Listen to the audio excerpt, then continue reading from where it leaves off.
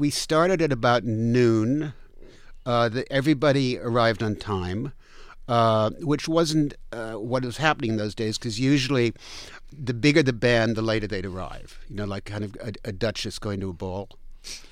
But because there was such mutual respect with all the bands, the Rolling Stones, the Who, they all were there on time. And so we shot the player's entrance with the that's my singing the player's entrance song. And that was fine. And then we got these cameras. Tony Richmond, who was the cinematographer, we got these cameras from France. And they'd send pictures into the control room, kind of like a television show, which was good for me because I'd done a lot of television shows. And I could cut it as I was seeing it. But it was recorded on film.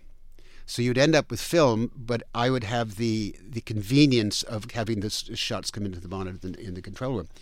But they kept breaking down, the cameras. And so every 20 minutes or so, one of the French technicians who'd come with the cameras would come out with a screwdriver and open up the little side of the camera and go in there with a screwdriver like that.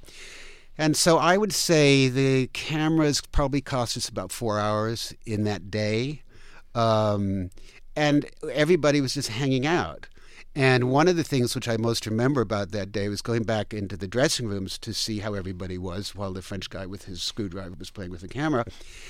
And they were sitting in a dressing room, Mick Jagger, Keith Richards, John Lennon, Pete Townsend, playing, just jamming with each other, and Keith Moon playing spoons on a table.